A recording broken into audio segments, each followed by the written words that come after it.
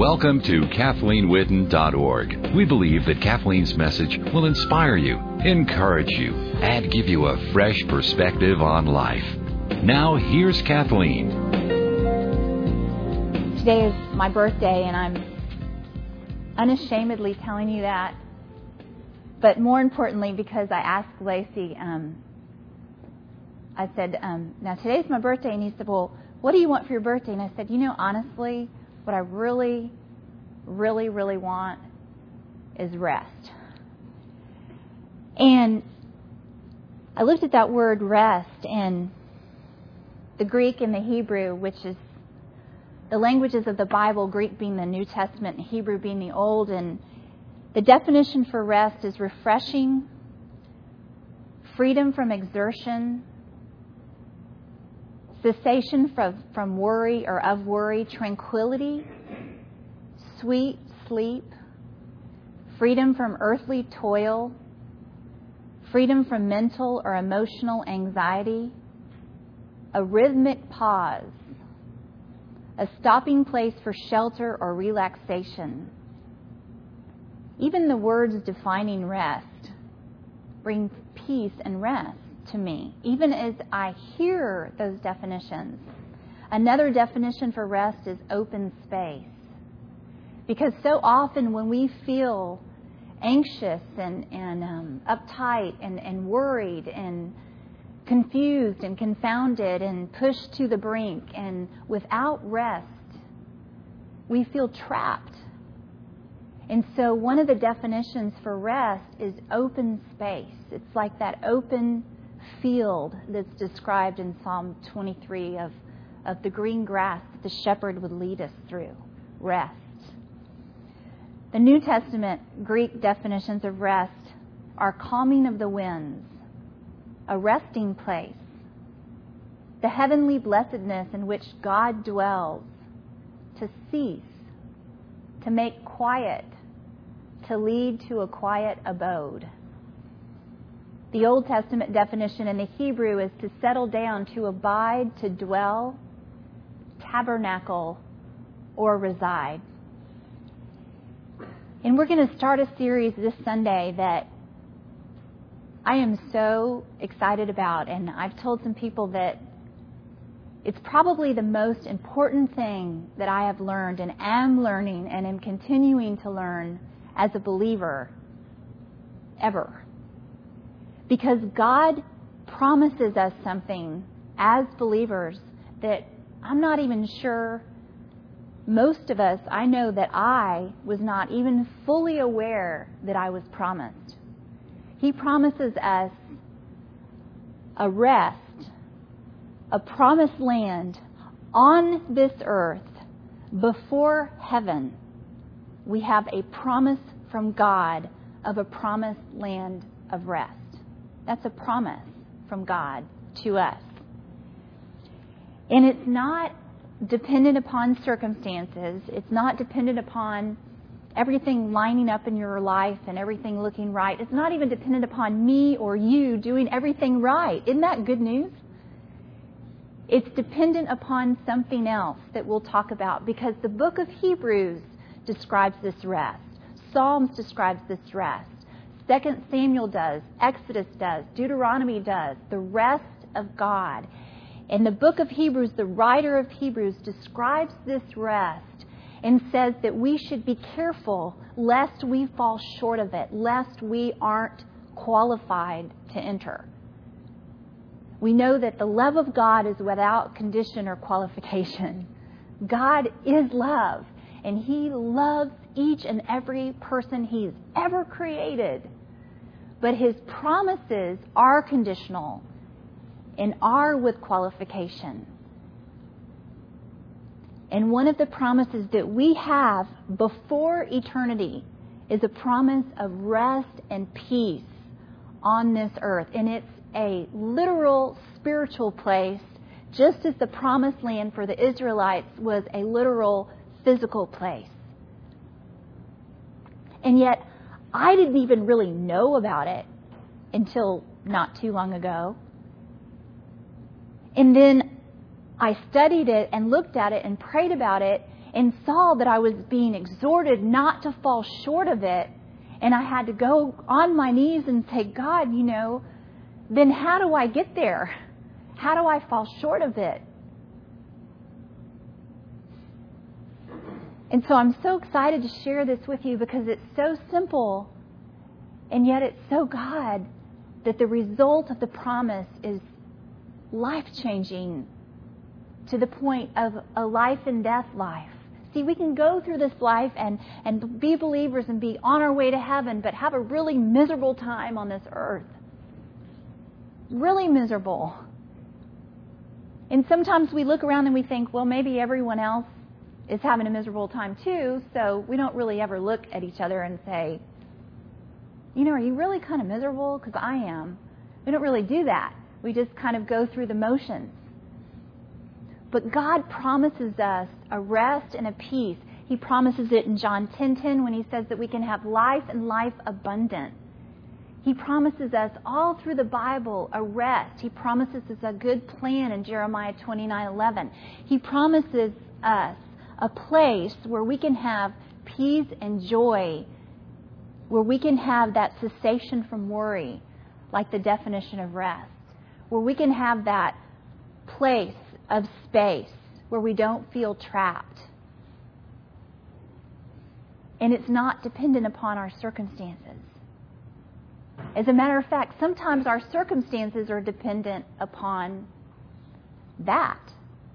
Because circumstances are temporal and they change and they're subject to change.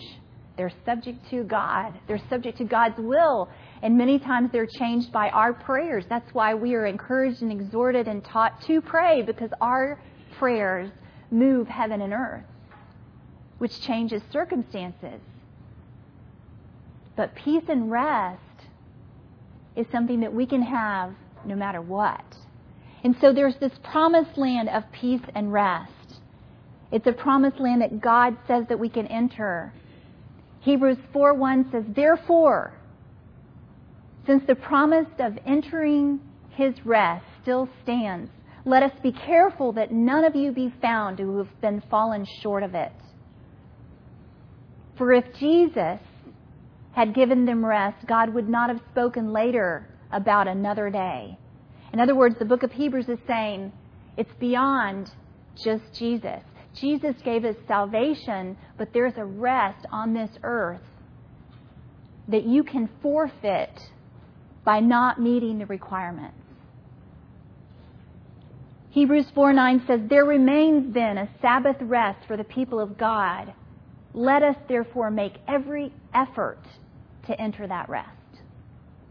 Several years ago, I went to a Bible study that studied the book of Hebrews, and it's probably been about 10 or 11 years, but I went and I had a new binder, and I had a pen, and I had a Bible, and I was in this study, and I'm sure that it was a great study. I know it was a great study, but I just wasn't at the place to even understand the book of Hebrews. And I wanted to understand the book of Hebrews, but I think what it was is that it was just too complicated for me. And if nothing else, what I love about God is He is so simple and He is so straightforward. And I remember studying about rest and studying that there was this promised land of rest, but not understanding, number one, what it even was, and number two, how it was that I was going to fall short of it. And so I actually got somewhat semi-panicked because I knew I probably was falling short of it, but I didn't know what it took to enter it, and I wasn't sure how I was falling short of it. And so I continued in the study, but my brain went into sort of this neutral mode where I didn't take any more information in. Has anyone else ever done that? Because it just sort of started to go over my head, and I thought, I know I'm falling short somehow. But see, sometimes when we get so many complicated things coming at us, we try to do one thing, and then we try to do another, and we try to do another, and then we just almost shut down because there's too much. But God is so good. He's so simple. His Word is so straightforward. And what I love about going to His Word and not a book and not another study is that we don't have anyone else's voice being woven in to complicate things. It's just God. And what I'm going to show you this morning is the one thing required to enter God's rest. There's only one. And how we fall short of it. And then over the next several weeks and months, we'll study how to come into that one thing and the pitfalls to avoid, because God is so clear with those as well. We don't even have to come up with them ourselves. The Word guides us and shows us. So we know two things this morning, that there is a promise of rest on this earth, of joy and peace, not dependent upon circumstances. We know there is. It's before heaven. It's here right now. It's today. There's a promise of it. And we know another thing, though, that we can forfeit it, fall short of it, and even as believers, never enter it. So we're going to look over the next several weeks at what is this promise of rest on this earth? What does it take to enter it?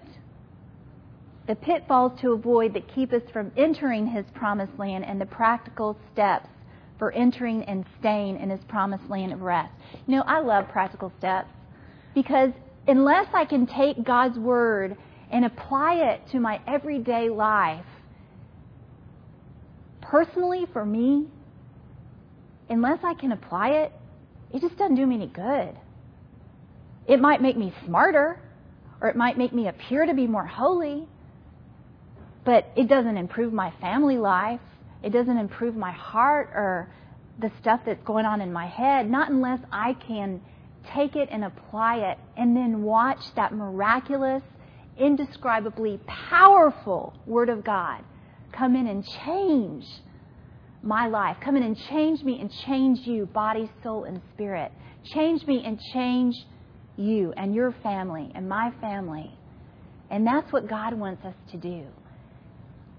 You know what's sad to me is when I read about this rest and that God's urging us to enter it, and I realize that most people will never really know about it and they'll never enter it. And I think you're going to see that more and more as that's revealed to us. I want you to kind of keep something in mind as we study. God continues through both the New and Old Testament to liken us to the Israelites. And as we look in the book of Hebrews and we look at this promise of rest, the writer of the book of Hebrews, who's speaking to Hebrew Christians, that's why it's called Hebrews, continually talks about this promised land of rest that he says that we can have as believers. This peace, this joy, this indescribably wide open space in a spirit where you don't feel trapped, you don't feel worried, you don't feel anxious. Even when there's difficult circumstances all around you and even within you, you have this place that you're promised. And he warns that we can fall short of it, and he constantly refers to us as like the Israelites. And I want you to keep that in mind throughout this study. Because the Israelites were God's people, His chosen people that He loves. And they were given the promised land, a promise of a promised land. And through Moses, they were delivered out of Egypt, out of slavery, out of a dark and awful place where generations of slavery. They had no rights, they had no land. They were serving a cruel taskmaster, Pharaoh. And they were delivered out of slavery, and Moses delivered them. Moses through God delivered them. And then they entered into a time of testing, which is the wilderness. And they had in the wilderness, in this time of testing, a promise of rest, a promised land that they were going into. And the writer of Hebrews says that we are to continually look at them and look at where they fell short of entering into this promised land, and then we'll know what it takes for us to enter today into the rest of God. And I think it's sobering for us to realize that out of all of those Israelites that were taken out of Egypt, only 2 entered into the promised land, Joshua and Caleb. 2. Not even Moses was allowed to enter. So not entering the promised land doesn't mean you're not going to go to heaven. Just like today, the believers that don't enter into the promised land of rest of God, that doesn't mean they're not going to go to heaven.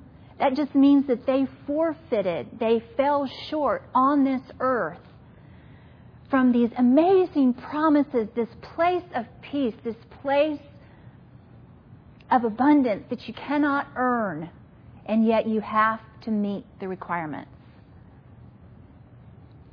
So when we look at this, I want you to consider the Israelites, because we, like the Israelites, were taken out of Egypt. It's called sin and slavery to sin, with a cruel taskmaster, which is called our flesh, or even the enemy, both. When you're serving sin, it's the most cruel, torturous place you can be. Why? You don't serve a God who loves you. I've served my flesh. I don't know about you, but it was a cruel and torturous place. It was a cruel and torturous place to serve my flesh. And I think I could tell funny stories, but I could also tell very sobering stories in serving my flesh when I was bulimic and I knew that food had control over me. Serving my flesh when I'm full of anxiety or fear, and I knew that my thoughts of torture and guilt and pain and fear and worry and anxiety were going to have control over me. I've been there. I've been in Egypt. And I'm not going back. Because, see, I live in a promised land where I don't have to serve Egypt anymore. Where I serve a God who loves me and brings me life and peace and joy. And it's not about a list of do's and don'ts. It's about a list of, you bet I will try, God, because I love you so much and I don't want any bad things happening in my life. I've been in Egypt. I don't want to go back there. The hardest thing as Christians is when we're delivered out of Egypt and we get into this place in the wilderness, just like the Israelites, because there's this transition between our deliverance from Egypt, from slavery, into the promised land. God says there will be a time of testing. And what I have seen, if you'll humbly let me say this, is that most Christians never leave the wilderness. They never leave the time of testing and enter into the promised land of rest and peace. Just like the Israelites.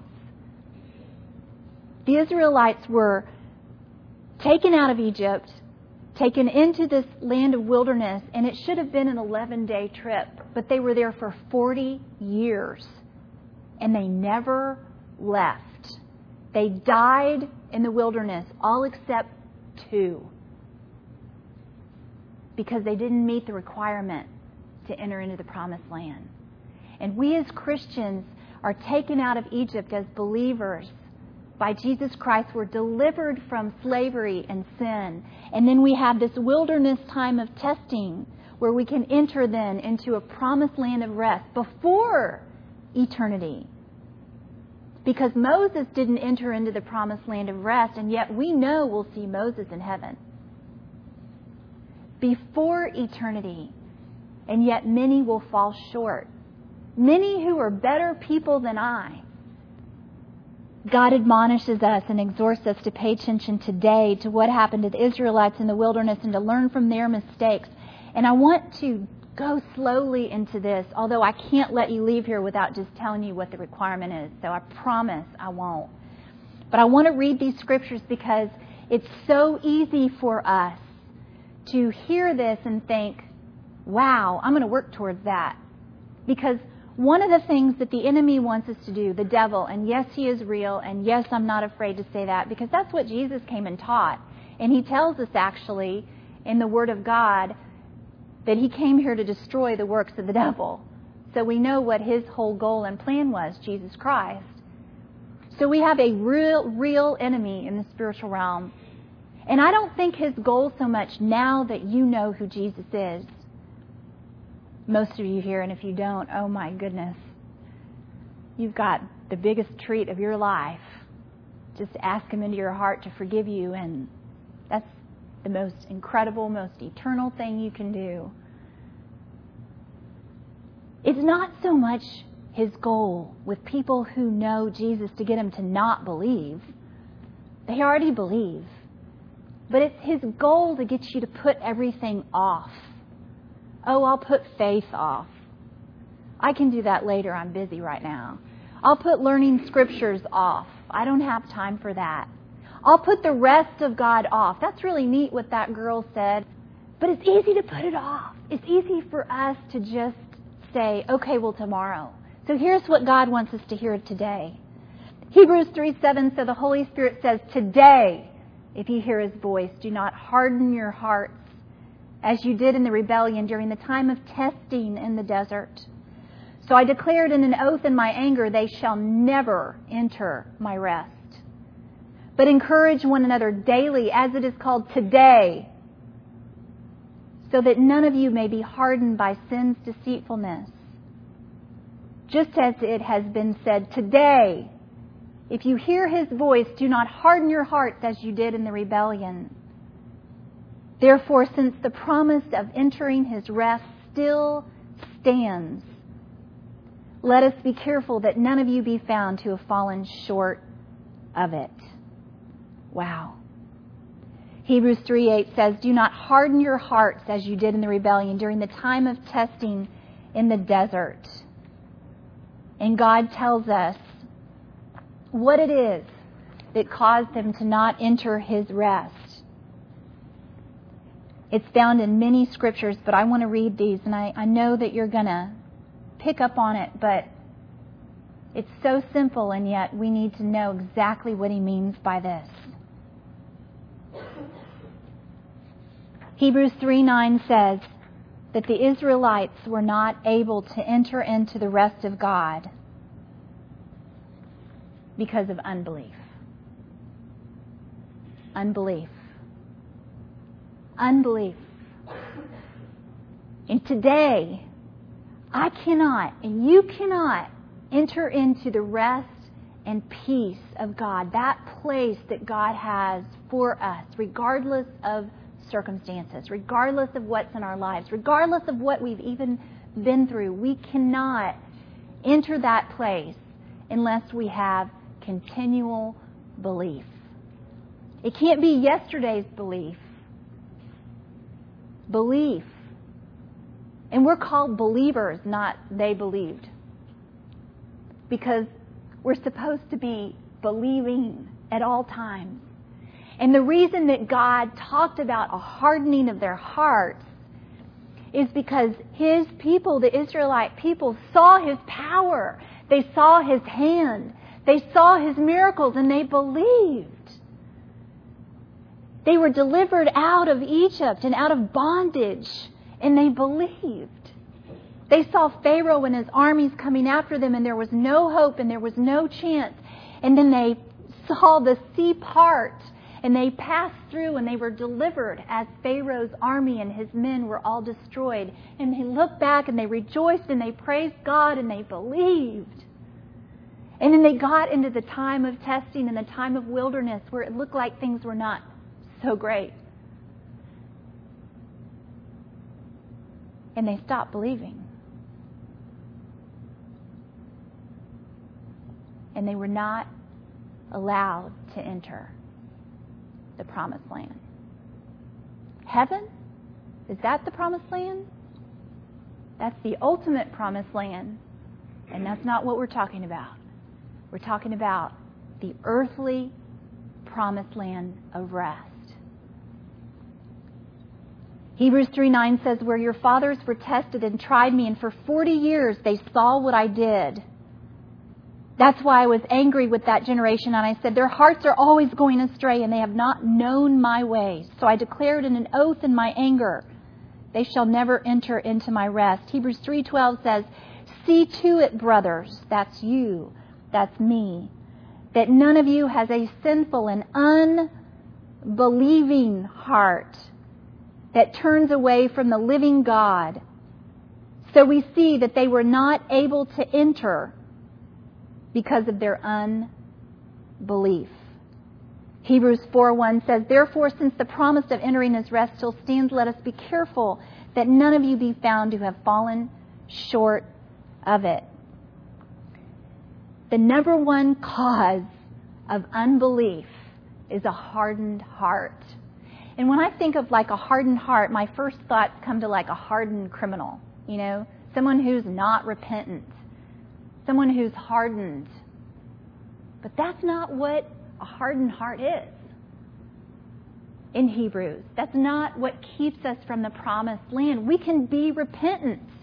We can love God. We can be serving God. We can be memorizing verses. We can be doing all these religious things. And we can still fall short of entering into the rest of God. A hardened heart is a heart that sees God, believes God, experiences God, and then forgets and goes right back into unbelief. I'm going to read you that Pharaoh and the Egyptians had a hard heart. They saw God's power with the plagues, but they refused to believe God, and God said that it hardened their hearts. Exodus 9:34, when Pharaoh saw the rain and the hail and the thunder had stopped, he sinned again, and his officials hardened their hearts. 1 Samuel 6:6, wherefore then do you harden your hearts as the Egyptians and the Pharaohs hardened their hearts? When he, God, had wrought wonderfully among them, God had done amazing things, and yet they, the Egyptians, did not let the people go. So Pharaoh and the Egyptians had hardened hearts because they saw what God could do, and they refused to believe. And yet the Israelites also had hardened hearts, all except for two, because they saw what God did and experienced God and then refused to continue to believe. You think about it. They saw the sea parted. They saw that even over 40 years their clothes never wore out. They saw God rain bread from heaven, a type of bread called manna when there was no food. Miracle after miracle after miracle. And yet they continued to fall back into unbelief. And after a while, God said, that's it. You're not going to enter into my rest. Do I believe we'll meet him in heaven? Yes, I do. I believe that I'll be at Moses' feet in heaven and saying, teach me all you know. Do I believe there's a whole lot of people a whole lot better and nicer and know a lot more scripture than I do that will never enter into God's rest on this earth? Yes, I do. Because the requirement is not how good you are and how nice you are and how much scripture you know and how much you've obeyed God or not obeyed God, although obedience is a result of belief. The requirement is belief. And how simple. Because then over the next several weeks, although I'd love to lock the doors and just not let you out of here until we get this all out, we can just look at the Israelites and look at what they did so we don't do it. And look at what would aid us and help us to believe and what will pull us down the path and into the pit of unbelief. And then we have the tools to walk in belief and to walk right into the promised land of rest. I feel privileged. I feel humbled this morning that God is allowing us to learn this, because it's going to change your life. It's changed mine. It is changing mine. It is the most significant thing I have ever learned or ever stepped into as a believer. The Israelites also saw and experienced God's power of deliverance. They were delivered from, everything. Sin, Egypt. We talked about all the miracles that they saw, and yet they continued to not believe, and their hearts were then hardened because they heard and saw and experienced God, but then they stopped believing Him. If you look at Psalm 95:8, it says, "Harden not your heart as in the provocation." Provocation means to provoke, to exasperate, to rouse to indignation. And if you look in those scriptures, when they talk about the provocation, they're talking about the time of testing where the Israelites were taken out of Egypt, and then that time in between Egypt and the Promised Land is called the provocation, because the Israelites provoked God continually.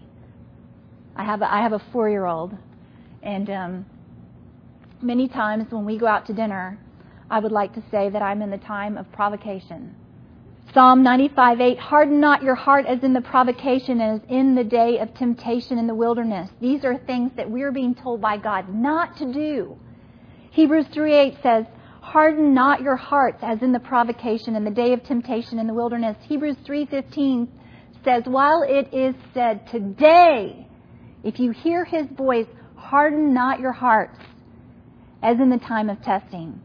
Now, I want you to see something kind of funny, because from the looks on your faces, you're in need of some comic relief. Everyone's looking at me like, "Oh my gosh, I'm going to fall short of this. Oh, lock the doors, please. We want to hear the rest."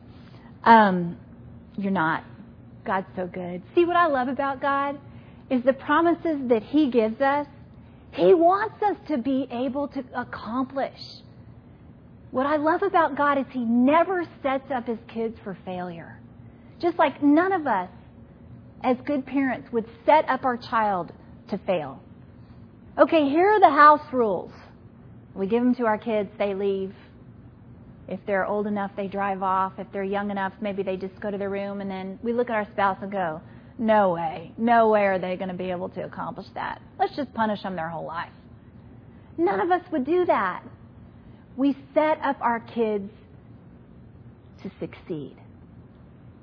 And it grieves us when they stumble.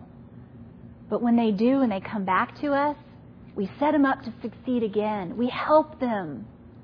And God has this word going out to us today, because He wants you to leave this classroom today, or walk away from this CD or whoever is hearing this, and succeed and enter into the Promised Land, because it belongs to you and you're His child. It's part of your inheritance. But here's something funny to look at. Let's look at human nature, because I thought it was interesting that it took about 1 month for God's people to go from seeing the power of God, the Israelites, from seeing the power of God, the hand of God, the amazing miracles of God.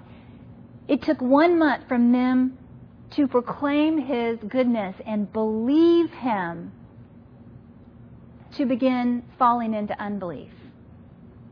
And I'm willing to bet, although I don't know betting is probably a real religious thing to say, but I'm willing to bet that it takes us maybe less than 1 month.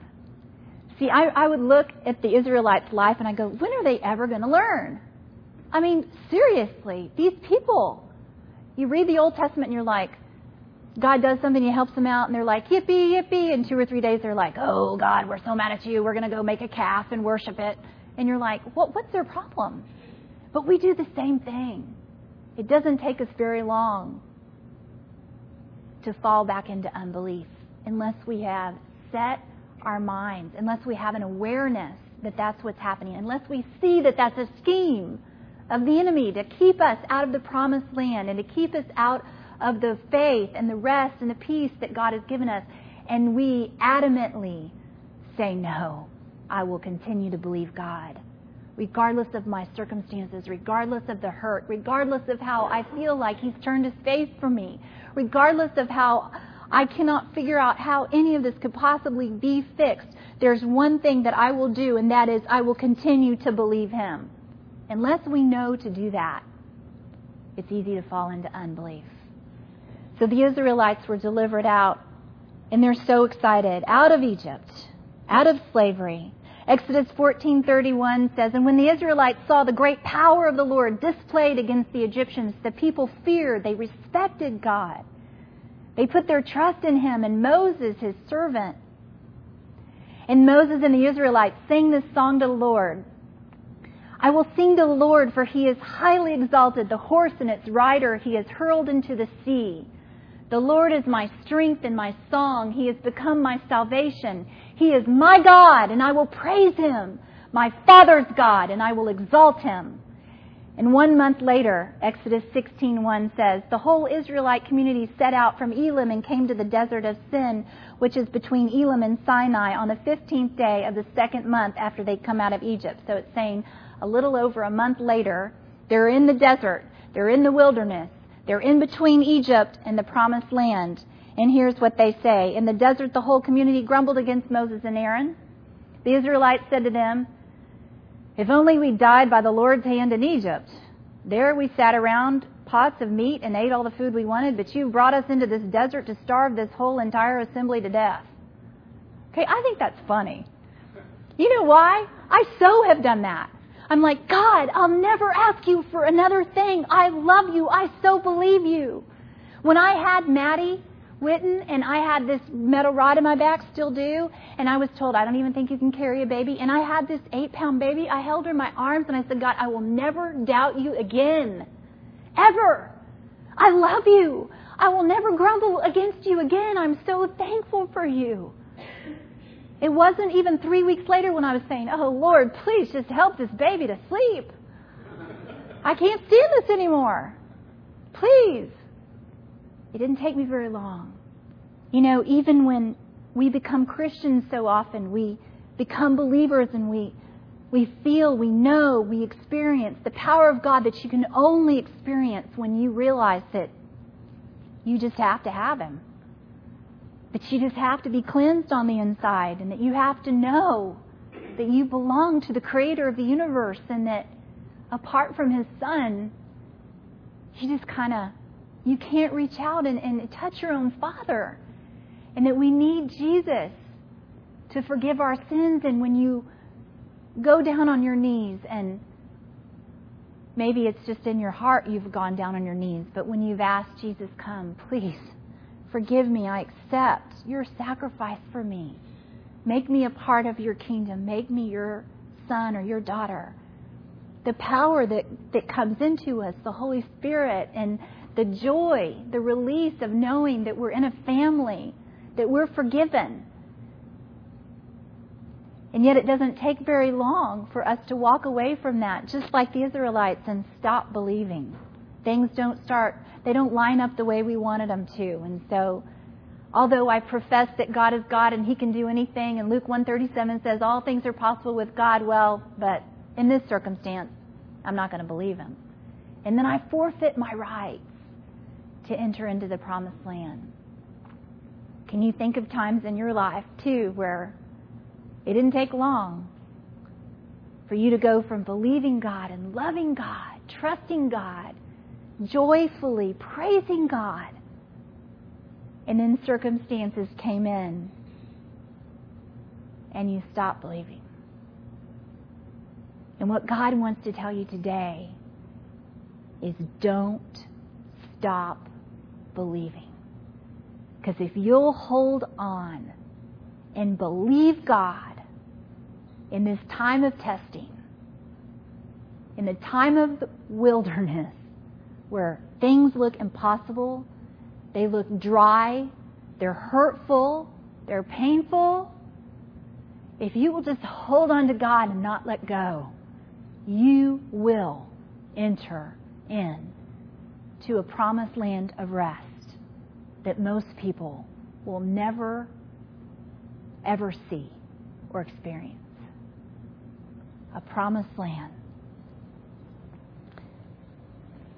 Hebrews 3:8 says, "Don't harden your hearts as you did in the rebellion during the time of testing in the desert. While it is said today, if you will hear His voice." Hebrews 13 says, "Harden not your hearts as in the time of testing. I think it's important for me to just say this real quickly as we come to a close, that God does test us. He doesn't tempt us, but He does test us. And as I was preparing for the study, I thought, well, why, God, why? Why couldn't you just take the Israelites out of Egypt and out of slavery and just rush them into the promised land so they wouldn't have a chance for unbelief? They wouldn't have a chance to not enter. They would just rush in. And why don't you do the same thing with us? When we receive your Son, Jesus Christ, why don't you just rush us into that place of peace and rest? But see, God says in His Word so very clearly, He tests us to know what's in our hearts. And He tests us not only for Him to know, He already knows really, doesn't He? For us to know what's really in our hearts. It's really easy to praise God when we can see what He's doing. He's working miracles. It's easy to believe Him. We don't really have to have faith when the sea is parted. We don't really have to have faith when we receive the answers to our prayers. We have to have faith when we don't see, when we don't hear, when we don't understand, when no one has the answer, when no one understands. And that's when we know what's really in our hearts. And God can't rush us into the promised land of rest with all of this yuck in our hearts, because guess what? We ourselves would walk out of it. We ourselves, because of the yuck in our hearts, the unbelief, would walk away from the living God. He wants us to be tested so that we can know what's in our own hearts, and so that we can go into the promised land of rest on this earth and stay there. Deuteronomy 8:2 says, "Remember how the Lord your God led you all the way into the desert these 40 years to humble you and to test you in order to know what was in your heart, whether or not you would keep His commands." Exodus 16:4 says, "Then the Lord said to Moses, I will rain down bread from heaven for you. The people are to go out each day and gather enough for each day. In this way I will test them and see whether they will follow my instructions." Those that enter the promised land have passed the test. And the test is that no matter what you're going through, you believe God. And what I'm excited about is we will be learning what it takes. We know it takes belief to enter into the promised land of rest, but God gives us so much direction in His Word specifically for our lives of what to do and what not to do to have the belief that we need. There are things that tear down our belief that we do unknowingly that we'll learn not to do. And they're simple, simple things. And there are things that build up our belief that we can do to enter into God's rest. Let's pray. Heavenly Father,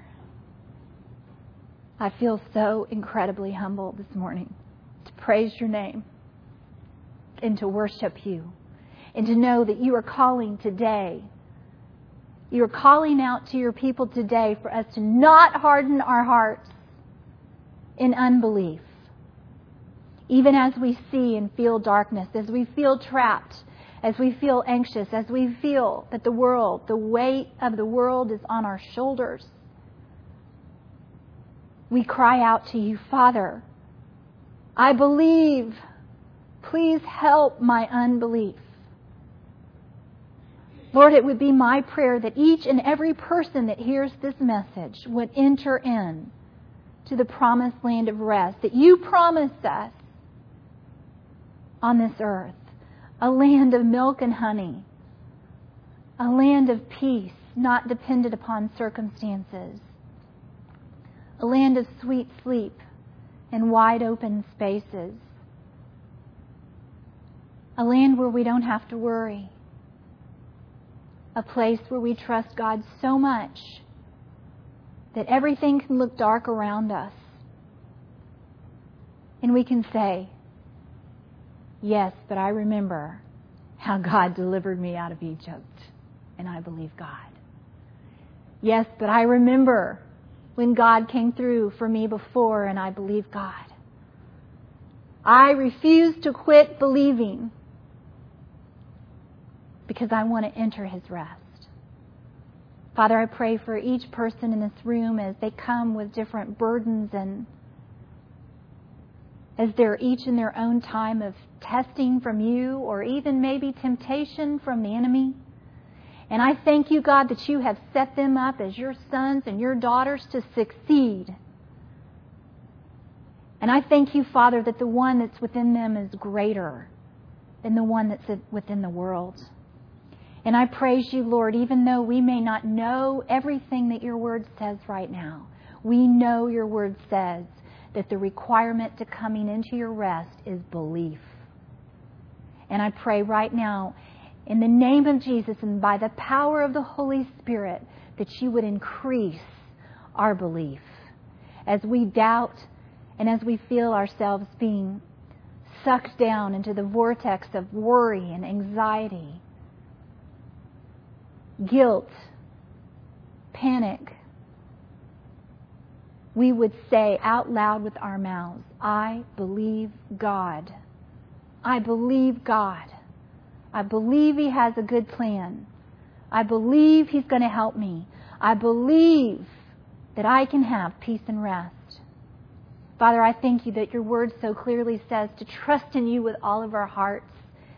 In Proverbs 3, to lean not on our own understanding, in all of our ways to acknowledge you. You will make our paths straight, to not be wise in our own eyes, to fear you, and to turn from evil. And if that word evil means unbelief, we turn from unbelief this morning. Please help us. We thank you, Lord Jesus, for this word this morning, for your truth, your life, your light that shines in the darkness of our lives, and for making us whole. I thank you, Father, for I'm excited that we could all walk into your promised land together. Amen. We hope that you've enjoyed Kathleen's message. To order a copy of this and other messages, please call us in San Antonio, Texas at 210-822-5500 or toll free outside the San Antonio area, 877-397-7773. That's 1-877-397-7773. Visit our website, KathleenWhitten.org, KathleenWhitten.org. Thank you.